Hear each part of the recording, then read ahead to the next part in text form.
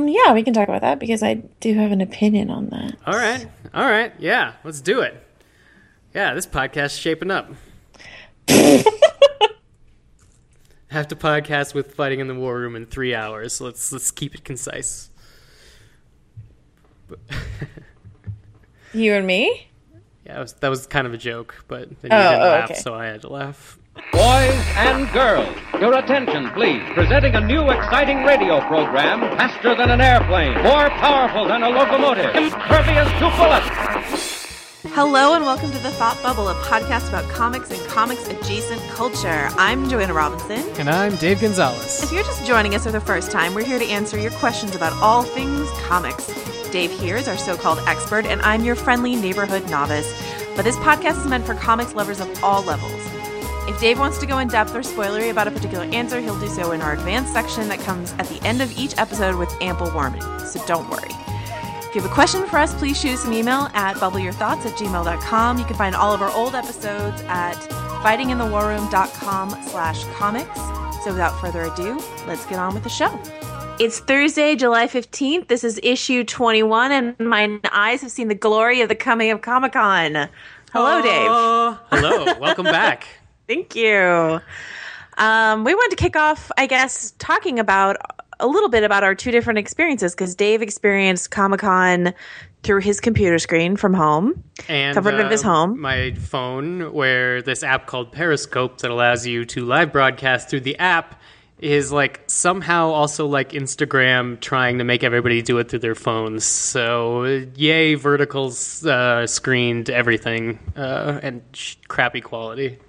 Okay, so Dave like squinted through his phone at some panels, saw some leaked footage, read updates, got the con experience from home, which is how I've done Comic-Con for the past however many years. This is my first year physically there. Dave has physically been there in the past, so our roles were swapped this year.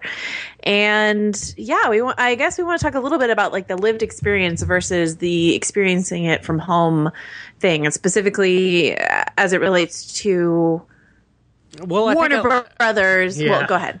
No. I think that's a good place to, if we're going to point it at a studio for being what I would say grumpy old men about it, Warner Brothers Sunday released a statement that they knew their Suicide Squad trailer had leaked online, and they were very disappointed in the individual who filmed it, and then followed it up by Monday afternoon releasing the HD version and saying that their anti-piracy team wasn't able to get it down, and they're very sad because this was meant to be an experience for the people who had attended in Hall H. And I know you kind of like poo-poo that. Yeah, I mean, I think a little bit. But here's, and I am not really that invested because I'm lucky. I'm press. I didn't have to sleep outside for 2 nights, in order to get myself into Hall H, as some people did. So I can understand trying to keep some things special for those people who invested so much time and passion in trying to get in there. But I don't think that footage or previews are the way to do it, because that stuff does just inevitably leak. No matter how many, well-meaning announcements, you hear about 50 of them throughout every single panel, and yet someone usually near the front ends up, recording the footage in the panel somehow. But I think it's smart to just do what, I forget who did it, Fear the Walking Dead or whatever. If you just basically release your trailer simultaneously as you show it in Hall H. Hall H gets to see it first. They get to like whoop and roar, and then the HD version is available online, so no one has to see the stupid fuzzy footage, because that's, no one's going to resist posting the fuzzy footage, basically. Right. Star Wars did that. As soon as their panel was over, the video they showed was up. Right, exactly. But, there are in-hall experiences that you can't quite replicate from home. I mean, Lucasfilm did it best, right? By having a whole concert that you, Dave, watched from home via Periscope, but as you told me, and as you already announced on Fighting the War Room, so I don't feel like I'm outing you, the emotion would have been more overpowering had you been there. Lucasfilm had this private special concert for all the people who had waited several nights to get into Hall H and scrubs like me. And it was amazing. And it was a lived experience that people who weren't there can watch it through their phones, but not quite have the same thing. So, obviously not every single panel is going to have a private concert, lavish private concert, but, other things the Lucasfilm panel did, like having the articulated puppet on stage. I know you could watch it from home, or, a lot of the panels go online in HD anyway, so you could watch that, but there's still a difference being in the room watching that puppet with your own eyeballs on the stage. So there are things like that can provide a lived experience for con attendees. And I feel like they do earn that. The people who sleep out in line do earn that. And it's not just about like being this close to Harrison Ford or asking Jennifer Lawrence this question or something like that. It's a whole experience. I just don't think that protecting footage is a lost cause at this point, unless they invent some way to zap everyone's device, while they're in Hall H somehow or something like that. So I completely agree. And I mean, if that means a scaling back in footage in Hall H, like, great. That's not what Hall H is for. It's for your biggest properties to bring something. And I've always been a fan of, like, even the reason that I go to, like, Joss Whedon talking about nothing, or the Firefly reunion panel, is you want to be in that room with like an electricity full of people. Like even that Firefly reunion panel, they eventually released as like a documentary about it, so people could like get the whole panel through a documentary, which didn't make me feel like I was robbed, because it was some sort of like weird in-room feeling. And it was something I was robbed of by that excellent concert you get to go to, because music especially, like anybody who's seen a symphony or any either an outdoor setting or an indoor setting just knows that like that is completely different live than through a goddamn iPhone speaker. Right. And so I guess knowing what's going on is I guess the need to know is always going to be there, and so that's your demand, right? But just like printing quality posters has been made easier with technology, so has the dissemination of video. So trying to hold back on either of those is creating artificial scarcity, and I don't necessarily believe in that. The people who are really into your fan group are going to be just as into more information after the release of your film as they are going to be before your release of your film. The rest just seems like advertising, and so let it be advertising or don't. And I mean, there were a few instances I'm bad. I will say I probably didn't Comic-Con as well as I could have Comic-Conned. Just because it was my first time, it was a bit overwhelming. I was trying to do a lot of things. I don't think you could Comic-Con wrong. Because I'm sure you can. It's very hard, and I don't think you did. I think you're being tough on yourself. Well, no. But what I will say is that, in a couple panels, they handed out like tickets to redeem, physical memorabilia. I'm not hugely into physical memorabilia, so I didn't ever redeem any of that stuff.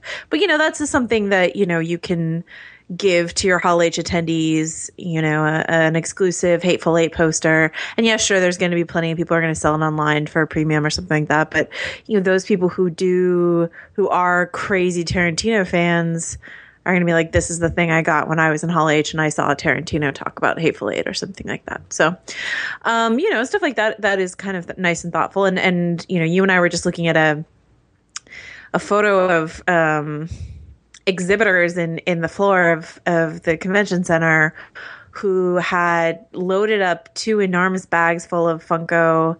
It looks like Funko items, Funko Pop items. I don't know, exactly what they were, but basically that's Comic-Conning wrong. Right. And I've seen it at book events. I've seen collectors ask an author to sign, 20 copies of a book, obviously with the intention to resell it. And that just seems not in the spirit of the event at all whatsoever. So that's Comic-Conning wrong. Knowing there's going to be a whole bunch of people in cosplay there and using that for your advantage as a non-fan is wrong. Finding some way to make it about you and your issues with race, sex, or class in a public setting, that's Comic-Conning wrong. Yeah. And cutting in any line is Comic-Conning wrong. Yes. I I will say this though, and we started with controversy, but I want to start with a positive, which, as I told Dave, I was in a lot of communication with Dave while I was there because obviously a lot of things reminded me of you. There's this feeling I got mainly on Thursday before the place got too crowded of just euphoria, basically seeing all these, adorable sounds condescending, but adorable people. Yeah, like the Wednesday through Friday crowd. Yeah, just dressed up, dressed to the nines, having the time of their life. The costumes are so creative. They're so happy to be there. You get a lot of... Saturday was not my favorite day. I was inside mostly, so it didn't matter. But the people you see wandering around on Wednesday, Thursday, Friday to a certain extent are just so passionate. It's like the best Halloween because you just my favorite thing to do on Halloween is to walk around and tell people what their costume is. Most of the time I don't say it out loud. I just say it in my head and I'm like, oh, you're this. And I get really excited. So I don't know. It was great. No, the whole front area, if you've never been to San Diego, the whole entrance is along, is it train tracks you cross over? Yeah. You cross over some train tracks and the whole front entrance and these steps and then the inside foyer are basically the come look at my awesome cosplay and take photos area / also laugh at the people who are trying to tell you about Jesus area. And it's amazing. There's a Damien, I don't know if it's a Damien TV show or a film. But they had big posters and banners, and they just swarmed the Jesus people with their Damien propaganda, which is pretty great. I've seen some great interactions at Comic-Con between geeks and Jesus people, and I'm talking not hate based, but just everyone's out there pushing their thing, man. Comic-Con. So for me, yes, I don't mean to sit here, from my seat of privilege and be like, oh, I didn't really care about being this close to Harrison Ford or whatever. Of course I care. But I really think the magic of Comic-Con, for me anyway, is just all the people who are just having the time of their lives. Or the people who did sleep out 2 nights in a row, you'd see them out there. And then you'd finally see them get in and be in the front row, and they work so hard to get there, and all for the love of this story. It's all for love of story, which I can always get behind. So I think this is really telling in the sense that you have someone like Ryan Reynolds who comes out the top of the Deadpool panel and is leaking footage, is basically what made this movie happen because he's there and he's in the room and he's a fan. And every time you hear about somebody getting mad about a leak, it's some I'm the head of marketing for blankety blank blank blank who's never been in the room. And I kind of feel if you send these suits into the room for a little while for something they actually they'll get a better idea of how to deal with it. That's my I guess make it more crowded is my oh god, I'm screwing it all up. No, I sat with the suits a couple times, and it was really interesting hearing what they're just so logistics focused, which is understandable. Right, it's their job. That's their job. They're working. Right, yeah. Right before the 20th Century Fox panel, I was sitting right in the front, and one of the women was just freaking out. She's like, I had to corral 41 people backstage, and I was like, all right, I'm ready for 41 people to come out. So that's about how many people came out. But and I did want to say something about the Deadpool thing on this same theme. First of all, I'm naturally suspicious of some leaks, the Deadpool quote unquote leaked footage. I'm still suspicious of that narrative. I'm still suspicious that someone behind the film itself did not leak that in order to test the waters and use the groundswell of support to get the film made. You're talking about the original one. The original one, right? Right. When they come out with this they come out with this whole narrative, right? Ryan Reynolds and the director, is it Tim Millar? Is that the right? Yeah. Anyway, they come out with this whole narrative where they're like, "You, Hall H, you did this. Your love of this property, and so then all of a sudden, everyone in that room, everyone's a fan of Deadpool, is invested. They're like, "Oh, this is my movie. I got this made." And then it becomes that's my really, really cynical concern that it's all part of an extra layer of marketing to make this feel like a like a Kickstarter film when it's not, really. Well, the story behind the initial leak is something that history is still clearing up, but is probably closer to what you're talking about. Exactly. But that being said, the reaction to it and the fact that when they realized it was out there, they couldn't pull it down because that's what Deadpool fans had replicated it.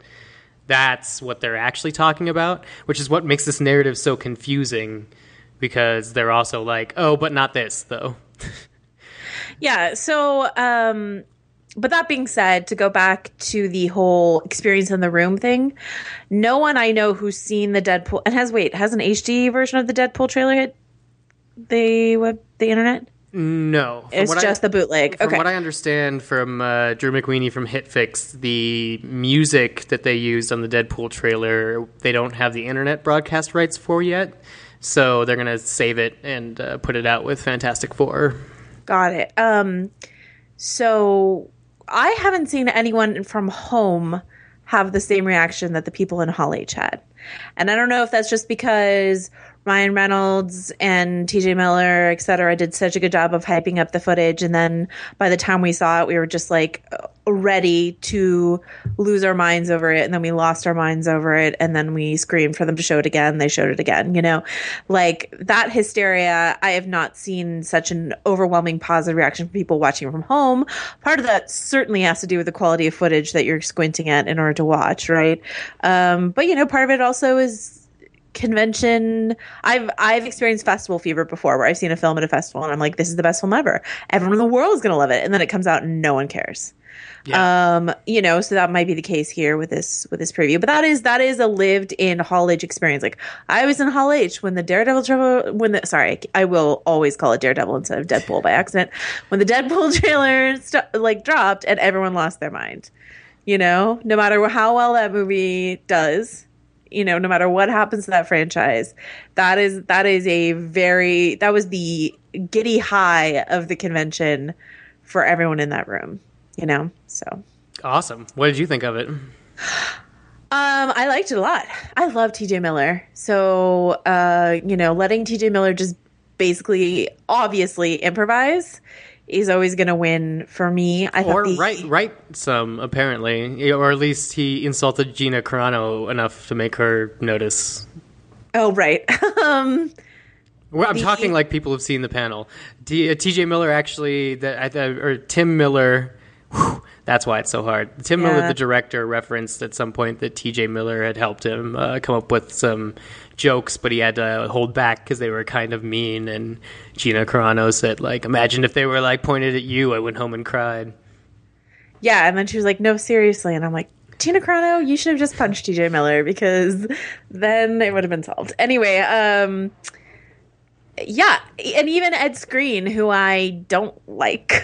I mean, he doesn't have a lot to do in the preview. He's basically fighting Deadpool, but it looks so great. The highly stylized action, the bullets through the 5 heads at once, one bullet 5 heads, domino thing, the Colossus stuff, the whatever it is, super mutant teenage Sonic head girl, yeah. We'll learn all this by February. Oh, sure. It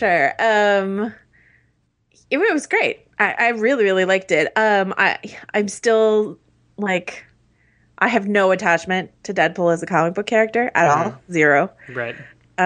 So, maybe didn't lose my mind as much as someone who I know people who love Deadpool.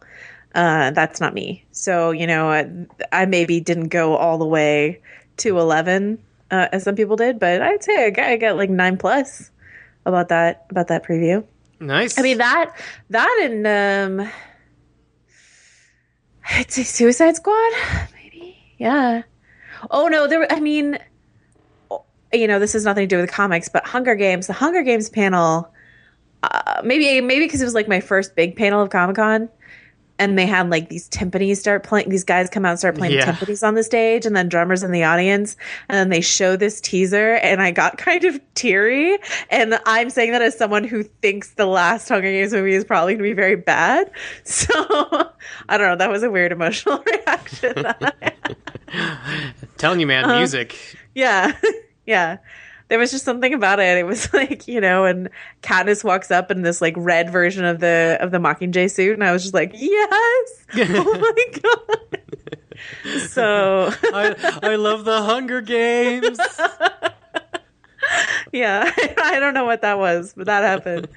No, that happened to me too. I have a Comic-Con Mockingjay pin from the first movie. It's why I saw the first movie at all.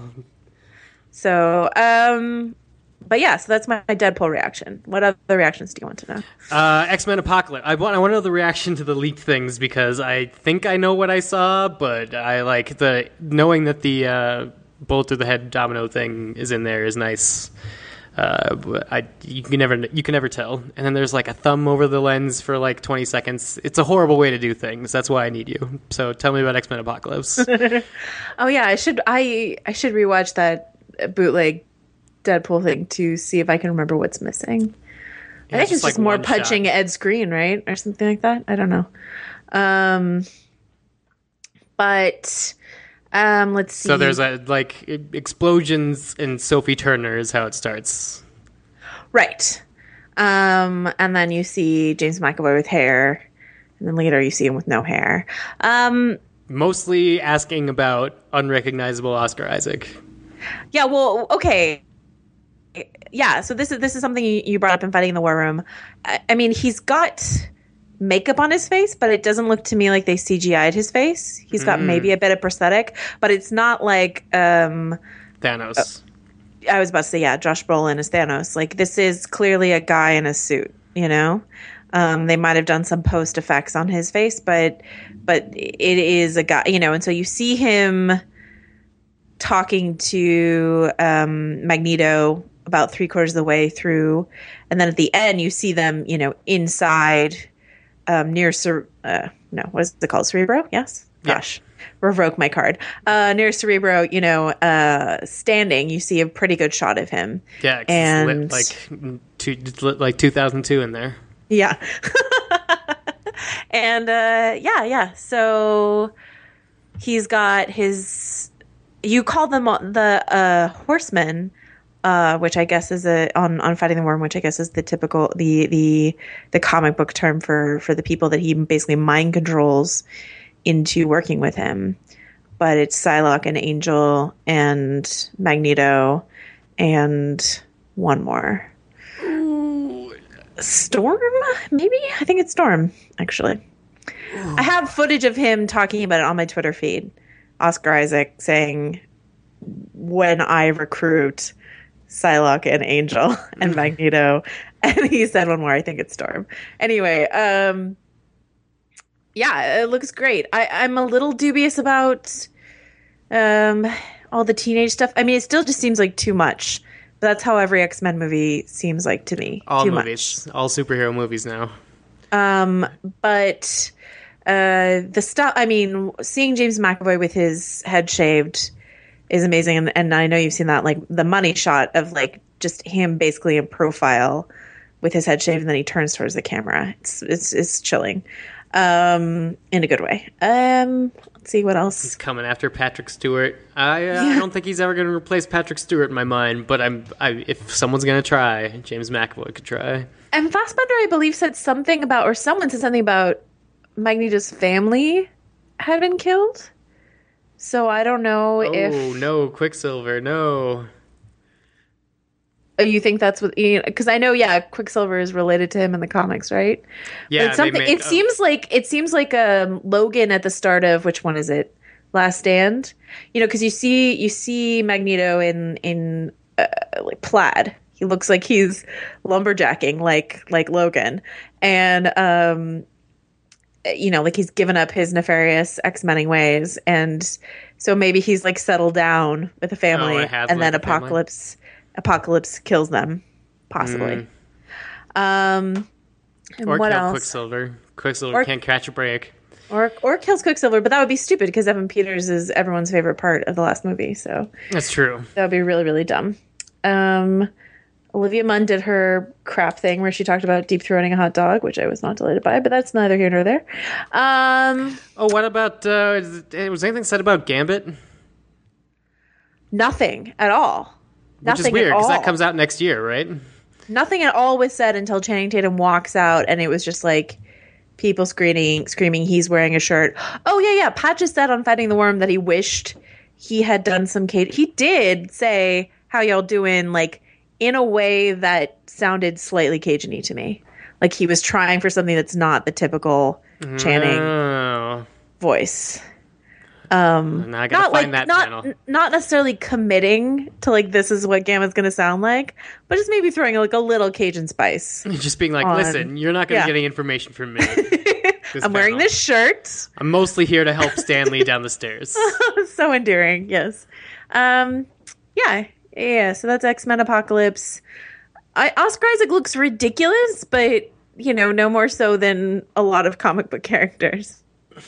So well, he's going to be the first one to get to portray these, giant blue space characters. Right. So good on him. Brolin, watch out. And then whoever ends up playing Darkseid.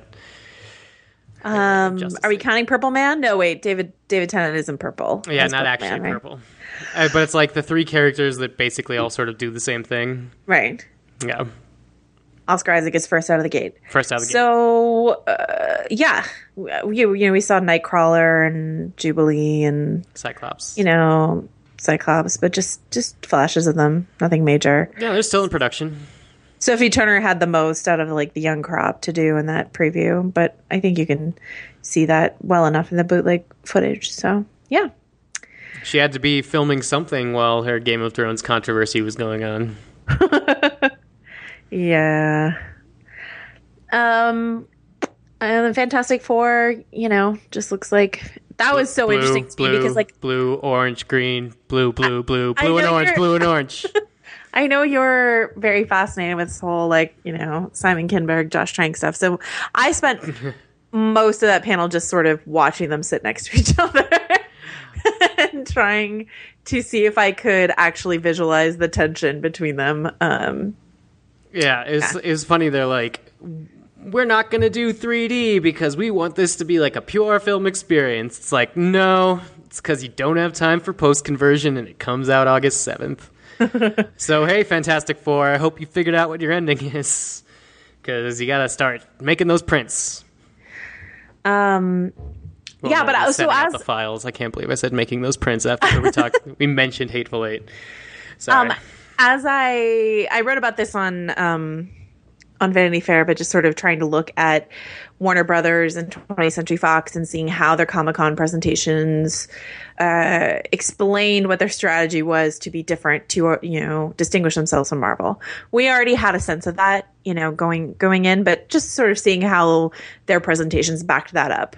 And with Warner Brothers, it's exactly what we expected, which is go dark, go gritty, go dark, villains, evil. This is what you want to see, right?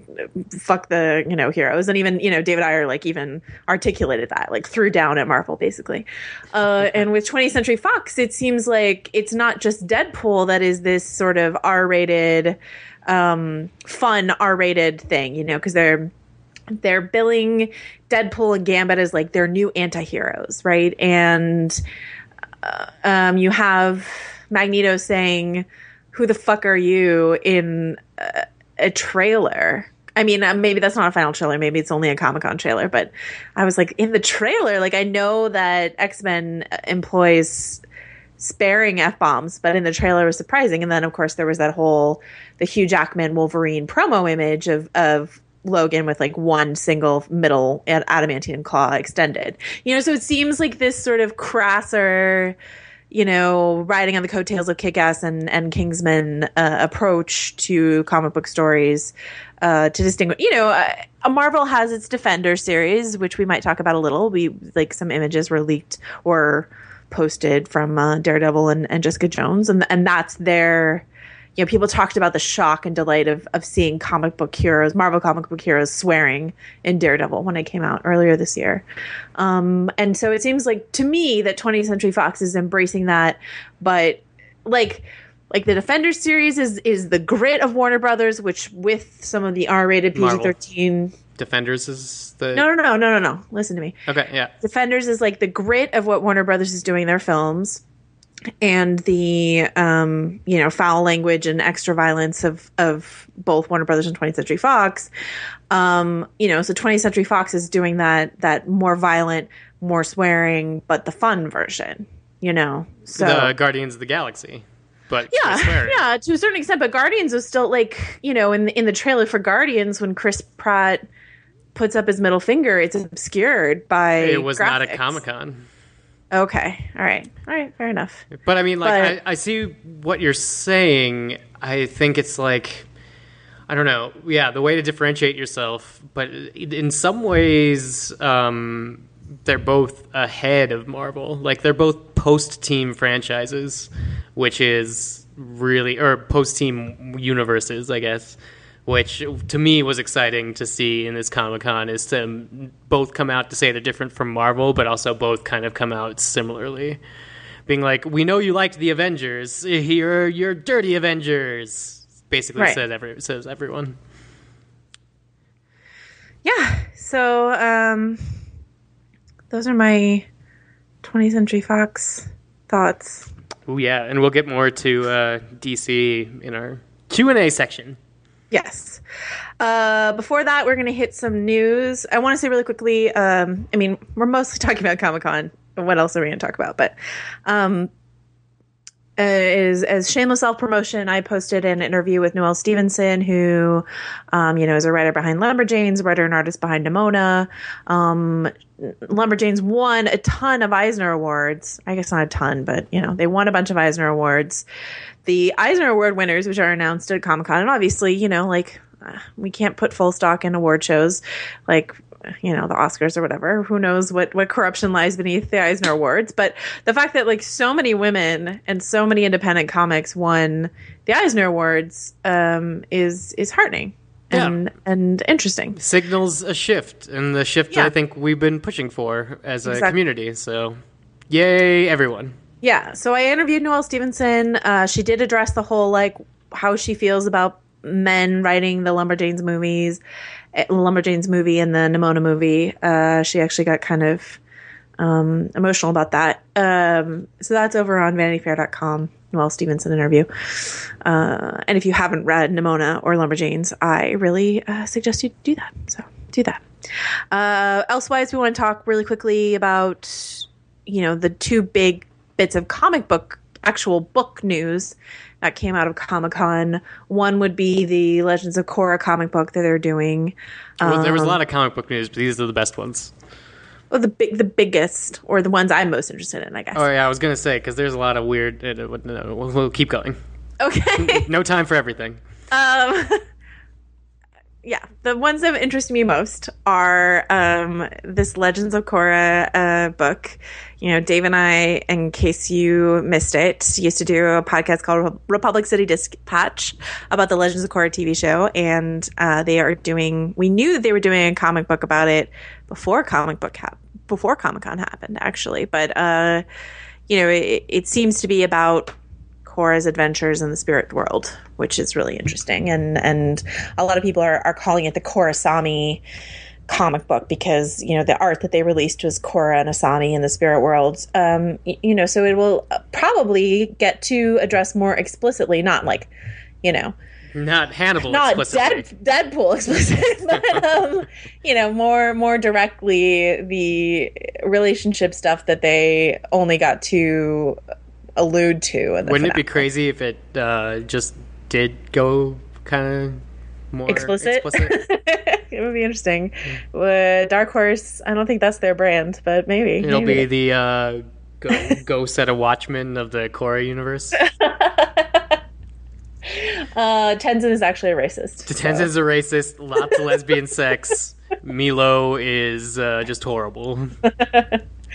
And then the other news is Joss Whedon announced that he will be doing a comic book. I think it's with Dark Horse, right? Speaking of Dark Horse. I was sort of unaware this happened the first time I heard about it, so I still did not look it up. Yes, let's say with Dark Horse, and that I will promise to link to this in the show notes so we self-correct. He announced at his panel. His panel is supposed to be sort of the Seinfeld of panels, in that it was like a panel about nothing. And a very well received panel about nothing from what I enjoyed it. I skipped another panel in order to go to it. And it is with Dark Horse. I just looked it up. So Nice. It's Dark Horse. It's called Twist.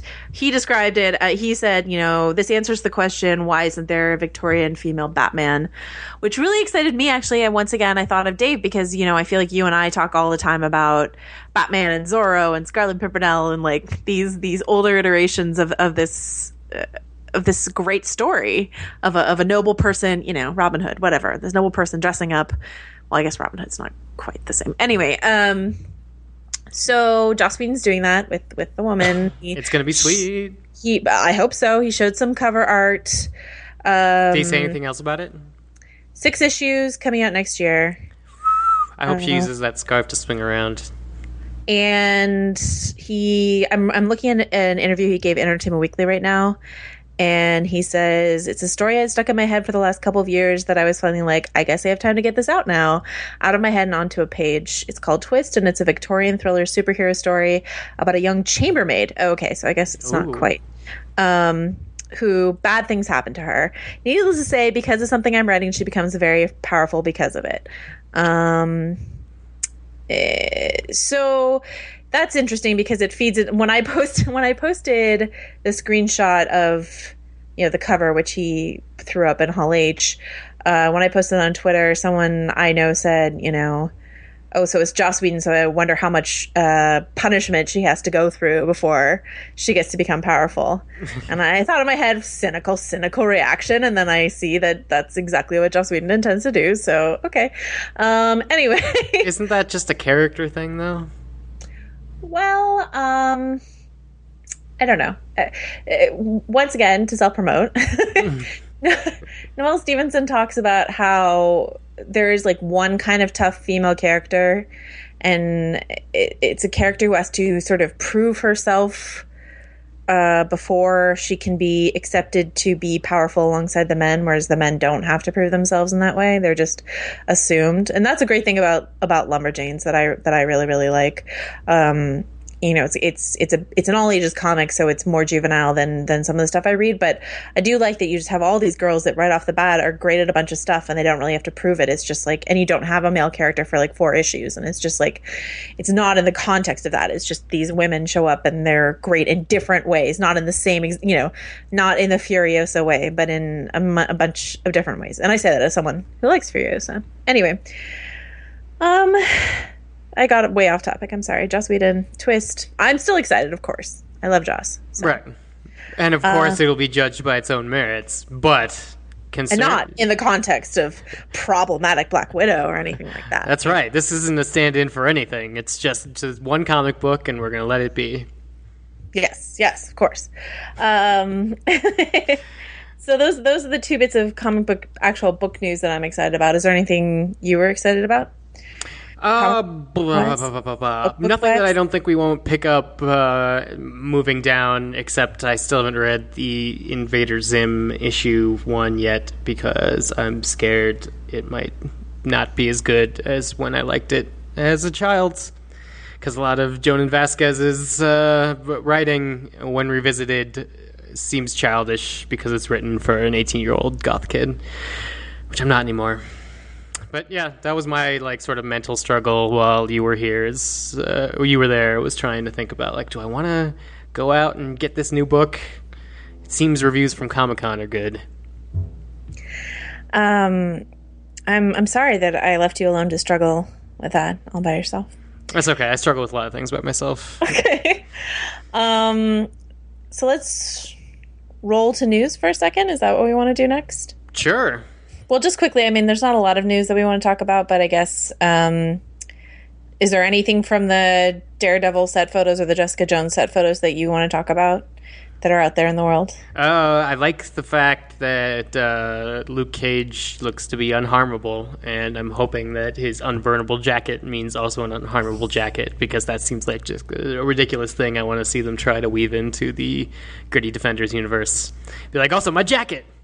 Or then he's like, here, take my jacket. And that's supposed to be like, oh, good, he's going to protect her with the jacket. With the jacket. All right. Just picture a big black man being like, "Here, take my jacket," and being the most suave. and putting it like enveloping a tiny little Kristen Ritter. Yeah, Kristen Ritter just disappearing inside this jacket. All right.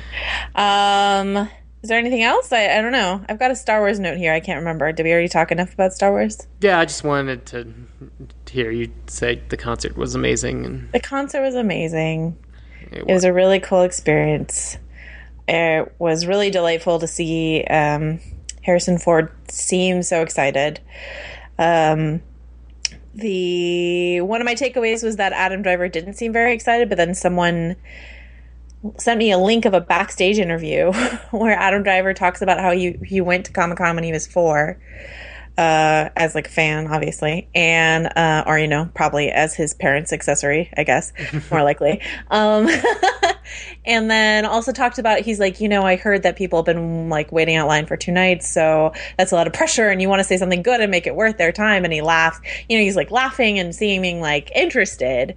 So whatever I saw up on stage in Hall H and at that concert was maybe just overwhelm, of the non-genocidal variety that Jesse Eisenberg spoke of. But right. That's what made Adam Driver's casting in this movie so much different than the other people who are very capable actors that I'm interested to see. But it's like, that's the Harrison Ford of your new group. That's the guy that doesn't want to be in Star Wars, but is just going to treat it like a role. And so that's why I'm really excited for Kylo Ren things.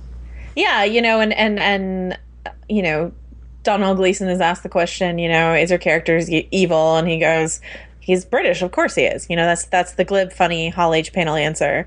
And then when Adam Driver's asked the same question, he launches into this like complicated, naughty answer about the nature of evil and sympathizing with your character and all that sort of stuff. And you're like, oh, okay, someone's doing something a little different here. All right, it's interesting. Which is good. You want that. It's going to be great. And then they're going to let him hopefully take his mask off, because otherwise, why have Adam Driver? But that's how I feel about Gwendolyn Christie too. So yes, I think hers might be coming.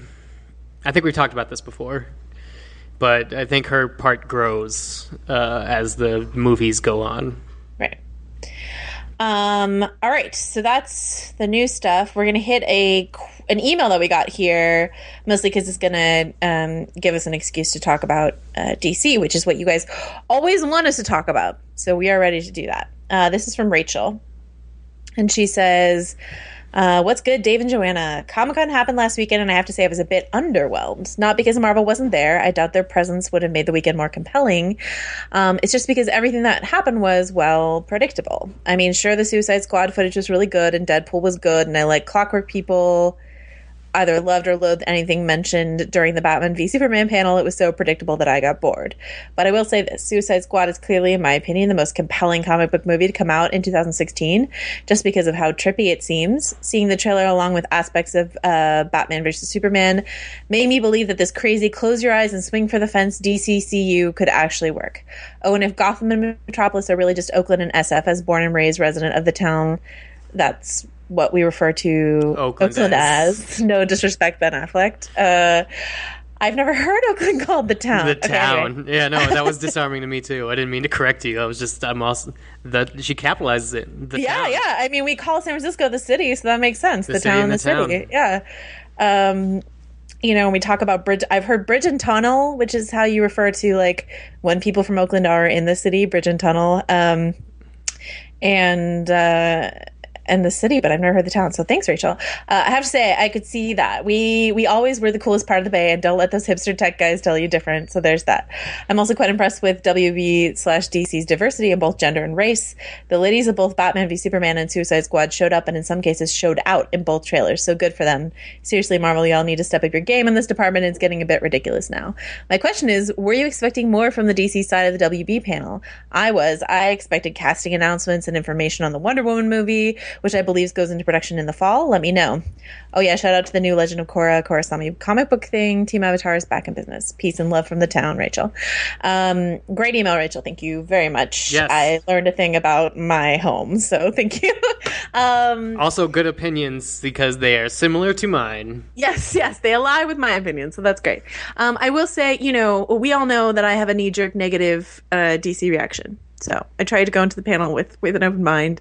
I still didn't love the Batman v Superman trailer, though I did get, as the Reddit kids say, hype about when they show the concept art for the upcoming Justice League movies. You know, and Warner Brothers Warner Brothers did this thing, which I didn't know, since I'm such a new person to Comic-Con, I didn't know happened, where they unveil the side screens in Hall H. So you have this like surround experience, and you can't see everything at once. There's too much happening, and you just keep like swiveling your head around trying to watch everything, and it's really amazing. But I agree with Rachel that I was expecting them to announce, I don't know, Chris Pine as Green Lantern or someone else as Green Lantern. They did announce, they did flash the concept art up for Green Lantern, and it said Green Lantern Corps, which confirms the rumor that we're not just going to get a Hal Jordan or Jon Stewart. We're probably going to get both Green Lantern. And it's rumored that Chris Pine, who was originally rumored to be Steve Trevor, has been offered Hal Jordan. So that's right? Yeah. I actually might have contributed to some of this disappointment because I was told and reported that they were going to line up the whole Justice League on stage. So my question is, who screwed that up? Ezra Miller. I blame Ezra Miller, obviously. No. That'd be a good one. If they haven't locked down contracts with somebody, that would be a good one. It's like if there's just one piece, it's like you can't put them all together. They're not going to put a partial together. So one person could have screwed up that, because I really know they were trying to do that, because that would have been the moment. That's the moment everybody's going for. That's the moment 20th Century Fox, had with their Stanley superhero selfie. So do you think as like compensation, that's why we got the cast of Suicide Squad on a plane from Vancouver or Toronto, wherever they are? Like they hopped on a plane, came out, basically waved, and left. Well, it's basically like, here's the people whose schedules we can control. Yeah, we have all these people in one place right now. Let's put them on a plane. Yep. It's like, you don't know how hard it was to get Ben Affleck here after the Jennifer Garner thing broke like 3 days before. It's like, you got to be happy with what you got. Yeah. So I was expecting Green Lantern. Like, it's weird to me that they haven't cast Green Lantern, given that they've announced Ezra Miller and Jason Momoa, and I don't know the name of the actor playing Cyclops, like so long ago. It feels like so long ago to me. So in that sense, I guess a bit of a letdown that there was no news there. I was also expecting, what was the other thing I was expecting? Oh, that's Star Wars. I was expecting a new Star Wars director to be announced. Yes. But we didn't get that. But anyway, going back to DC Warner Brothers, once again, I didn't really love the Batman v Superman trailer. I'm not really on board for that movie, but Suicide Squad, I'm excited about. I thought that footage was really good. I really like that they focused so much on Margot Robbie's Harley Quinn not to be predictable, but I just thought that was really interesting angle. Will Smith and it makes sense to sort of mystery box Jared Leto from most of the trailer, like or the footage, like that makes sense. But Will Smith is arguably the biggest star in that film, and he's not in it nearly as much as Margot Robbie is. So only one shot of Jai Courtney that I could tell. Thank goodness. So yeah. Wait. Okay. So you watched it, I'm sure, 100 times more than I did. Is it Cara Delevingne in the glasses with Joel Kinnaman in those scenes, or is it Margot Robbie? It's Cara Delevingne, right? Wait, who's getting like electroshocked by the Joker? No. There's like a shot of Joel Kinnaman like looking like he's going to kiss a girl wearing glasses. I don't know. I've not. You didn't pay attention to the romantic scenes in the Suicide Squad? No, Taylor? I've been in a text IM conversation with Meredith Warner of LA's Hero Complex blog about if the Joker is going to torture Harley Quinn to madness, how is this movie going to make us heroize or make a heroine out of Harley Quinn while not making us hate Jared Leto's Joker? But isn't it okay if we hate Jared Leto's Joker?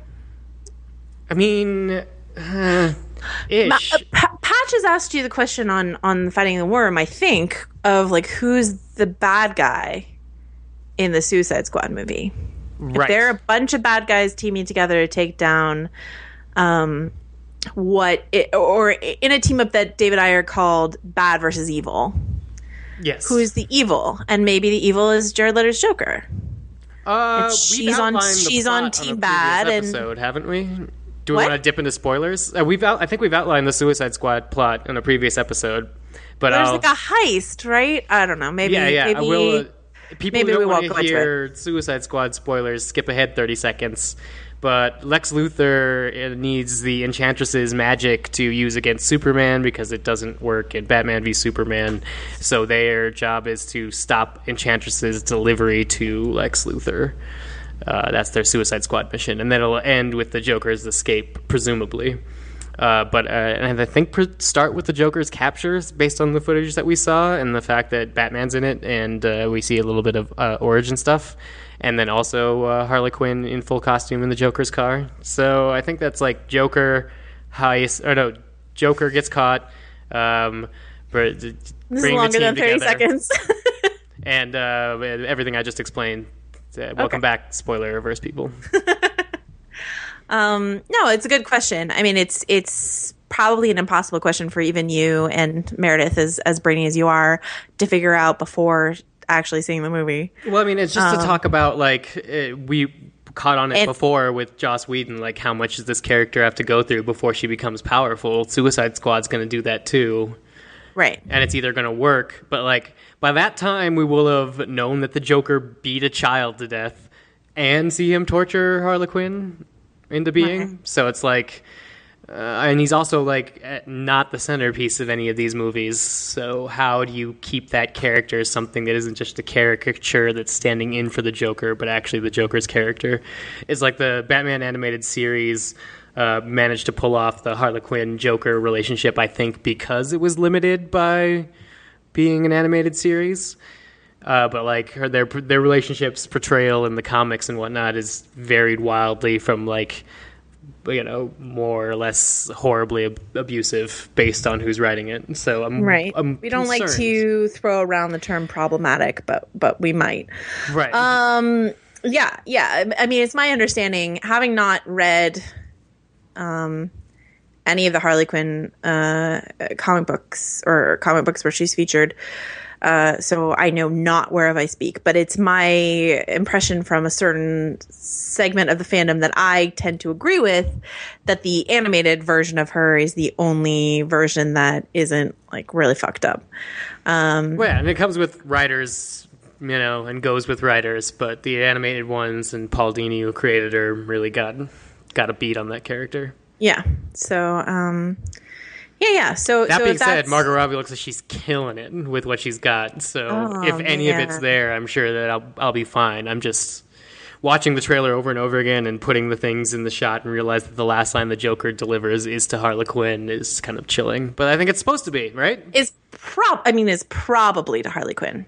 Unless he's electrocuting multiple people. 98% probably to Harley Quinn, right? Yeah. Yes. I would say yes. Right, because it's not like early in the trailer we see a shot of her in the chair. No, right? we do, yeah. Oh, we do? Yeah. Okay, then She's strapped down with the belt in her 100%. mouth, and there's the reflecting thing that he later moves is above her. So Great. it's 100% torturing Harley Quinn into existence. not going to kill her, just going to hurt her really bad. Real bad. But that's being said, to keep a sort of thing of continuity with why I feel okay not liking Batman v Superman but liking Suicide Squad is, like, they both have ridiculous designs, but I've been saying it since the beginning. If they work in motion, then it's going to work. But, like, Killer Croc looking up doesn't look stupid like the set photos looked. Margot Robbie in that ridiculous outfit works. Jared Leto is, like, fine, but doesn't not work. Like, I'm not looking at his tattoos so much. I'm missing everything else. Maybe his grill, but, it's right up in front and center. But Suicide Squad's design is working, and Batman v Superman isn't, and that gives me hope for the DC universe, because maybe this is the superhero universe where directors can actually put their stamp on a film, which Marvel is proving increasingly difficult to do. Yeah, and that's a really good angle. Like, if David Ayer, whatever your opinion on him, if he's allowed to do something that's distinctly different than what Snyder's doing, then that's interesting, at the very least. Yeah. And that might mean that Patty Jenkins then might be able to do something really cool and interesting and different with Wonder Woman, possibly. So, that's a good takeaway. Is there anything else we want to talk about in terms of the DC panel? I don't think so. I have great hope For all of their, universe, like Rachel said, I'm with Rachel, but like kind of on their what their definition of dropping the hammer at Comic-Con is. And I mean, it's true. I agree with her in terms of diversity. Once again, I wrote about this over on VF. Is like, whatever, as much as Marvel's doing to bring in Chadwick Boseman, to bring in whoever it is they cast as Carol Danvers, et cetera, when you close your eyes and think of Marvel, you still think of a parade of square-jawed white guys named Chris, for the most part, right? Yes. I have something to tell you when the podcast is over, remind me. Oh, God, tantalizing. But when you think about the star power that came out for, the DC and 20th Century Fox panels, you still have Channing Tatum and Ben Affleck, who are white guys, Ryan Reynolds, white guys, but like Will Smith, arguably arguably not white. No, arguably as much of a star as Ben Affleck, certainly in his day, definitely was. That's the biggest star power you're getting off of that panel is either Ben Affleck or Will Smith. And then over on the 20th Century Fox side, you have fucking Jennifer Lawrence, who's one of the biggest stars in the whole world. And as little as Mystique sometimes seems to make an impact on these things, the fact that those are their biggest stars are not white guys named Chris is something to be said. So, word. All right, word to your mother. Should we roll to our next, which is also DC related, our next email? Indeed. Ooh, Indeed. Controversy again. We sidestepped it at the beginning. Will we sidestep it again? This is a continuation talking about Joker. This is from Dave, and he says, I'm sure you get roughly 1 billion emails about... anyway. How much they like our work. Oh, okay. I skipped the part where they complimented us and it made the whole thing awkward. Okay. At this point, we all know that there will be an animated Killing Joke. Killing Joke is... Do you want to explain quickly what the Killing Joke is? It is the Alan Moore single Batman arc that provides a possible origin for the Joker, where Barbara Gordon gets shot by the Joker and paralyzed to eventually become Oracle. It's considered a quintessential Batman story. I just took the word right out of the email. That's what it is, the Killing Joke. You should read it if you haven't yet, but you'll notice by the end of this why. Okay, so Dave goes on to say, I see a variety of opinions on this, and I wanted to hear from the two of you. I don't even know what I think anymore. When I first read it, I found it highly disturbing, but still impressive. Many call it the quintessential Joker story. When I read it, I think I was less aware of gender politics and the effects of misogyny, as well as general underrepresentation of women in comics, and that's without bringing up women in refrigerators. I guess my question becomes this: is the Killing Joke truly misogynist and without merit, or is it one example of many that just becomes too much? Is it awful on its own, or is it one straw among comics that broke the camel's back? Also, given how strong outrage culture on the internet is right now, is this a terrible decision to make this piece? I find myself questioning my own enjoyment of it. Granted, I haven't read it in years, but do I need to re-examine?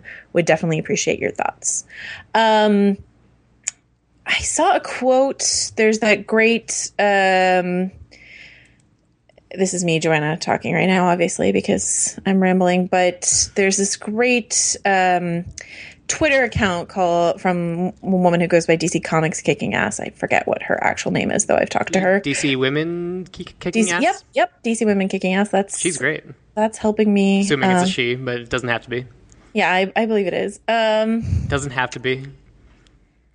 Sorry. Okay. I don't. Men's rights isn't a thing. I'm an idiot. Keep going. I've talked to her on the phone, so it is. Now let's talk about that. No, we got to talk about Killing Joke. So I'm going to read a bit from a blog post that she posted related to the Killing Joke, I think. Yeah. And it says, so how did Barbara Gordon become Oracle? Just 2 years after 1986's Crisis on Infinite Earths had eradicated two parts of the female trinity of DC Comics, Supergirl, who was killed, and Wonder Woman, who was rebooted, Batgirl was alone. As the world of Batman became darker, the character of Batgirl was seen as too light. As Alan Moore wrote his story, The Killing Joke, he made a request of DC. Could he shoot Barbara Gordon? The decision was made in time. It took Len Wein, I don't know who that is, to walk down the hallway to Dick Giordano. The answer, yeah, okay, cripple the bitch. That's in quotes. And I saw some conversation that she had with some comics fans online about that quote, yeah, okay, cripple the bitch, which... I guess Alan Moore said in an interview a long time ago, and no one from DC has ever bothered denying. So, that's not a great phrase you want floating around this character. And Oracle became this quite strong, impressive character that a lot of people are interested. But once again, the question is, how much suffering does a woman have to go through in order for her to be a strong character in this world? So, yeah, that's just my sidebar on that. Dave, what are your thoughts on the Killing Joke? No, it's a great sidebar because it sort of reveals, I think, where the real issue with all of this is with the like machinery that makes these things happen, not with like the individual works. Like an animated Killing Joke seems unnecessary, not because I don't want to see it, but because DC's like comic movies for the most part are unnecessary, and I feel like this is just like pulling. It's like, for me, if you're going to make an animated adaptation of something, the whole point is to pick a style and a narrative that works the best for whatever character you're working with. So the whole idea of having like a set style for a group of like movies that you pump out has always seemed really weird to me. That being said, I like DC's movies better than Marvel movies, which I think we've discussed a little bit in terms of like their straight-to-video stuff. But like, I don't need an animated Killing Joke, especially because it's an Alan Moore comic, a guy who writes comics to be experienced as comics. And so I guess going into the Killing Joke specifically, I'll preface by saying that I'm a fan of Alan Moore's comic book writing pretty much across the board. I imagine, he has a lot of the same inherent biases that a lot of men do of his age group. But he's also really weird and very meticulous about his comics. His scripts describe panels in incredible detail, leaving very little up to the artist. And at this point, he just does a quintessential Batman story that is about how close we all are to madness. So he uses Barbara Gordon. The Joker shoots Barbara Gordon and then kidnaps Commissioner Gordon and takes him through a funhouse ride where he has pictures of his naked, now paralyzed, shot daughter around, which sort of implies some sort of sexual sexual violence, but doesn't actually show it because she's naked. But the purpose is to drive Commissioner Gordon insane so that he can see how easy it is, so Batman can see how easy it is to turn a good man insane. So Batman will get so mad at the Joker that he'll eventually kill him and, complete the sad Joker's life, since we see his origin and sort of it's not necessarily his fault. So as a one-shot and a comic, yeah, it's undoubtable that Barbara Gordon's a prop in this story, but it's not intended to necessarily be part of the arc. The fact that he was like given this character to do that with, I can't imagine that, the fact that he had to ask means that it was Barbara Gordon because he wanted to do something to Commissioner Gordon. It wasn't Barbara Gordon because he hated Batgirl or, if he hated women, it could have been any woman for a character they needed to torture. So I don't know if that makes it okay or not for me. Right, but it's sort of like a Sansa Theon conversation that we had around Game of Thrones, right? It's like Barbara Gordon. I have no emotional attachment to Barbara Gordon, so I'm speaking from ignorance. So please feel free to ignore me. But anytime a female character that means something to the audience, be they female readers or not, is slotted into a story to service the men of the story, which is, the Joker and Batman and Commissioner Gordon, that's disappointing, right? Yes. And disappointing's fine. That's a perfectly fine reaction to have to it. I don't think it's not the kind of quote unquote problematic, like, if I collected if I collected like minstrel show photographs to show to children. Like, I love that this is always your go-to. It's like because blackface is just instantly wrong, which I've accepted, but it's like, it's a thing that happened, and it's interesting to me that, with anything that we all just decide is wrong and excise is always interesting to me, that it was purely a cultural creation. And I totally am not arguing in favor of it, but I'm saying we're not gonna get to a point in civil rights where we burn all the copies of The Killing Joke, because it's not that type of fiction. No, but I do think it speaks to a larger like, I just want to keep referring people back to this great conversation I had with Noelle Stevenson. And I wasn't even allowed to print everything she said, just because it was too much. Everything she said was great, basically. But just it's an approach to women in comics, how they've been approached for so long. Yeah, the strong characters and the victimized characters, just because for so long the people telling the story were men, and men who weren't necessarily keyed into thinking about women as fully formed humans. I mean, I have no I don't know if that's Alan Moore, though. Maybe not. I mean, What's your example of Alan Moore creating a really great, very nuanced female character? I'm not necessarily thinking about nuance, but in terms of a neutral exploration, the 3-volume erotica story he illustrated with his wife over 15 years, Lost Girls, is interesting. Okay. But I mean, the point being, as I don't think he's malicious in anything. If at worst he's just a person.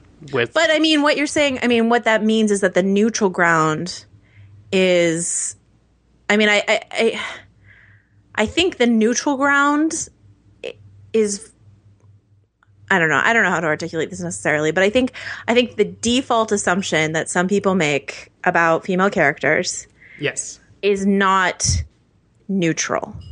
There's malicious, which is bad, but there's also just negligence, which is also bad and not neutral. Yeah, and neutral is actually thinking about male and female characters in the same way. I agree with you completely talking about the animated Killing Joke. I'm uncomfortable retroactively applying that to something that we were all cool with when it came out. Like, we're maybe not cool with because the industry wasn't in that place, in which case, great, we can evolve out of it. But the Killing Joke is one of the greatest Batman comics in terms of what it says about the Joker and Batman's relationship, which is a key relationship to Batman. And it seems weird to retroactively hold it responsible. I don't know why. It does. It's it can't defend itself. The animated movie cannot be made, and we could yell that out of existence. But I guess, but if you look at, I don't know, Gone with the Wind, which is one of the most important films of all time. But if you look at it, it's got some goddamn issues, and I think it's okay to call it out for having some goddamn issues, even if you can contextualize it in the time. I can still watch Gone with the Wind and understand the time context, but it doesn't mean that the racial shit in that, which is not just the racial shit of the Civil War era South, but the racial shit of the actual filmmakers, you recognize it. It doesn't mean throw Gone with the Wind on the fire and eradicate it from film history. It doesn't mean burn the Killing Joke. Right. It does mean that maybe it is a less good comic than we thought. Once again, I don't want to be an asshole and traipse in here and be like, hey, this book you loved when you were younger, it sucks. Because I haven't even fucking read it, so what the fuck do I know, right? Excuse all my language right then. But we were talking about reading. It was important. But I just think when you view something in the context, through the lens of a more, I don't know, what do we want to say, enlightened perspective, I think it's okay to call out the problems of something. Oh yeah. If we want to have a critical reckoning with the Killing Joke, I'm all for it, and I encourage that, altogether. But whereas on our Game of Thrones podcast, we suggested certain things they did to Sansa might have been lazy, I can only accuse DC Comics of doing anything wrong here. I can't accuse Alan Moore of being lazy for the story he's telling. Critically. and not having read it, I'm not going to do that either. So awesome. Well, let's revisit it after you read it. I think you should check it out. Sounds good. All right. Is that all we want to say about the Killing Joke? I believe so. All right. Guess what, guys? You thought we were going to get this far with hardly talking about Marvel at all, and you were wrong. because Dave has seen Ant-Man. I have. And he is here to, in a non-spoiler way, report or walk some things back or do something. Go for it, Dave. Yeah, I had a column where I saw 9 minutes of Ant-Man and said the 3D made me kind of nauseous and the miniature photography looked horrible and it wasn't funny. I take those 3 statements back, and if you happen to see Ant-Man this weekend, do not make the mistake that half of my audience did and leave while there's still anything being projected on the screen, or you will kick yourself, especially if you are a fan of the where Marvel's going in the future. And that's what I want to say. And I think that we'll be having an interesting conversation next week about some developments there. Right. So I'm seeing Ant-Man on Friday in 3D, in IMAX 3D, which is an interesting decision on my part because I notoriously don't like 3D. But I believe you that'll be a good experience. And I promise to stay until they turn the lights up, right? Is that a good measurement? Until they turn the lights up. Until they turn you want to see like the end credits, like completely clear the screen, right? And then you'll know when you're allowed to get up. Okay. All right, and I'm excited. I mean, I've heard good things about Ant-Man, positive things. So I'm excited and interested. It is so enjoyable. You hear how they sent the police for telling me to people to go see it. That's how it is. It's enjoyable enough. It was enjoyable enough for me that hold on. The police are here because you leaked the information that there is something post credits. How dare you? It's the Joss Whedon police. He's like, I stopped all of this. I trained people to leave so they'd see it a second time. Anyway, you in terms of people who really like the Marvel Cinematic Universe, I enjoyed it, especially after watching all the other studios being like, this is what Marvel's doing, right? And then you see Ant-Man, you're like, oh, hey, Marvel can still not have to do that. Oh, that's how vague I'll be. Okay. There's no one named Chris in this movie. Oh, never mind. Don't answer that. Talk to you next week, guys.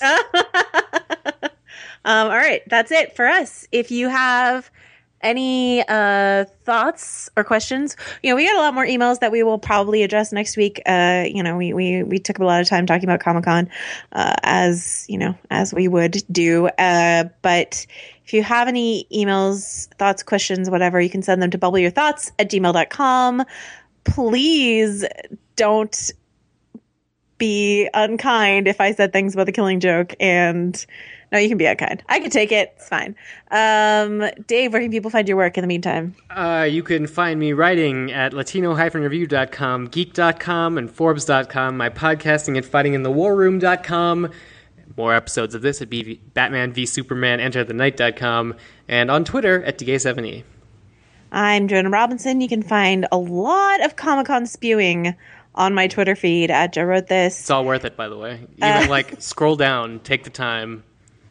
You can find some Comic-Con writing over on VanityFair.com. Also worth it. Do I have to scroll a lot for that? Vanity Fair's Hollywood's pretty good. And your popular articles are all right there at the front, so yeah. And you can listen to me talk about television. Oh, we didn't even talk about any of the comic book television stuff. Anyway. Oh, man. Well, good. We have a lot of time to talk about Flash Season 2. There's a new Reverse Flash, guys. Let's learn about Zoom in the next few months. Excellent. Read up on Zoom, and we will catch you next week. Bye. Yeah, that sounds fat. Now that we've squared away the propositions, let's begin with the ultimate tough man competition. Set it off, it's the fight of the century. KRS and Professor X would battle each other mentally with rhymes. These two team captains waste no time. Charles Xavier tried to invade Chris Parker's mind.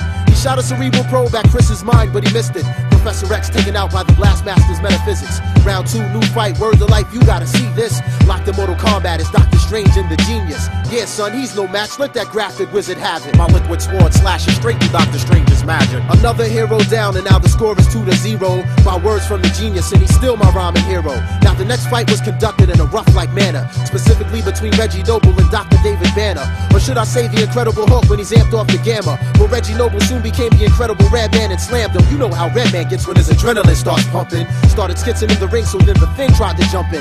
Ben Grimm leaps into the ring, and after Redman he lunges. But Reggie Noble dropped him with 2 bricks and he punches. Rhymes by the bunches, bums get dirty in the Middle Eastern dungeons. Ready to set this like Detective Columbo in his hunches. While the refs clean out the ring, cause the last fight was so intense. Let's do a live interview with the brother named Common Sense. Yeah, it's Common Sense. A nice man tried to freeze me, so I took him to Chicago and told him to take it easy.